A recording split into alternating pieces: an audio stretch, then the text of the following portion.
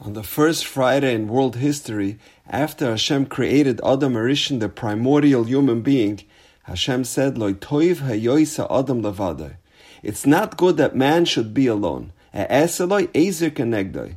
I shall make him a helpmate opposite him. And the Mefarshim are bothered by this paradox. Ezer kenegdoi, helper opposition, seems contradictory. Either she is his helper or his opponent. It can't be both. So it is said, what is the difference between a good friend and a true friend? A good friend tells you what you want to hear. A true friend tells you what you need to hear, even if it's not so pleasant. A good friend is a yes man. They know what you like to hear and they're eager to tell it to you. You hit it out of the park with your chakras today, or your cake is scrumptious. And then they might even ridicule you behind your back.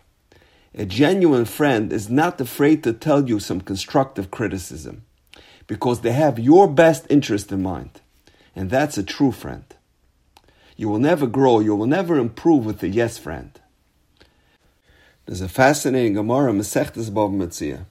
The Gemara says the two great Amoraim, Rabbi Yochanan and Rish Lakish, who happened to be brothers-in-law, were learning together b'chavrusa, and they developed a very close friendship.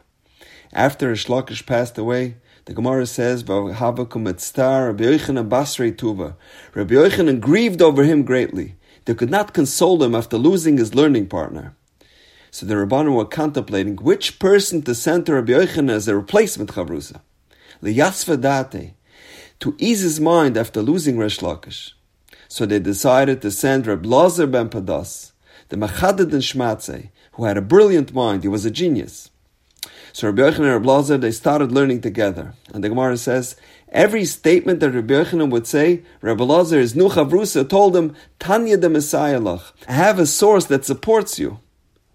Rabbi Yochanan told Reb Lazar, let me tell you the difference between you and my previous chavrusa, Rish Lakish. When Rish Lakish was my chavrusa, when I would say something, he would challenge me with 24 objections.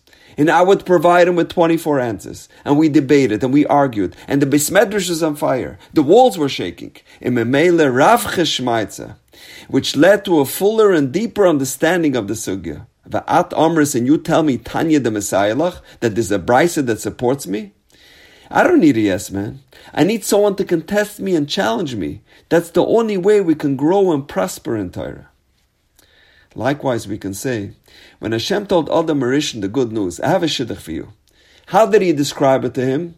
I will give you Ezer Kenegdoi. Ezer Kenegdoi is not necessarily a paradox.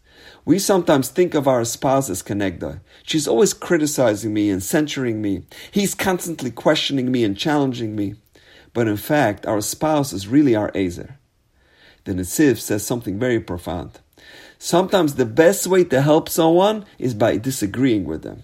Doesn't mean that you always have to disagree with your husband.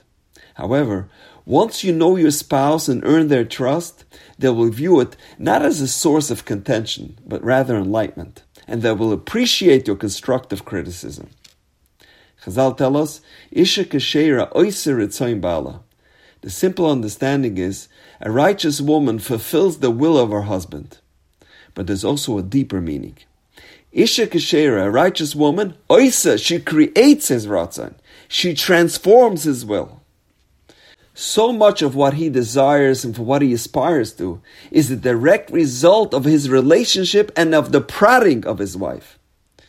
A wife is definitely not a mother, and she cannot raise her husband, but she can raise him up. She can utilize her persuasive powers to help him steig and grow and actualize his potential. And now we understand Ezer Kenegdoi. Ezer Kenegdoi is not mutually exclusive. A successful marriage is not when you get constant praise and validation. You can never grow and flourish in that environment. A husband and wife often see the world in fundamentally different ways. However, by viewing the vantage point of the other, they will expand their own horizons. The different perceptions that we have helps us arrive at the truth that we could not have accomplished on our own. And that is achieved precisely because we are different. So my wife is my Ezer only because she is Kenegdoi. Perhaps now we understand why Hashem did not say Ezer Negdoi, a helper opposition. Why Hashem said Ezer Kenegdoi, a helper that is like an opposition. because in a healthy marriage, even when there is opposition, it is only like opposition. Having to hear the other side may cause us to rethink our own opinions.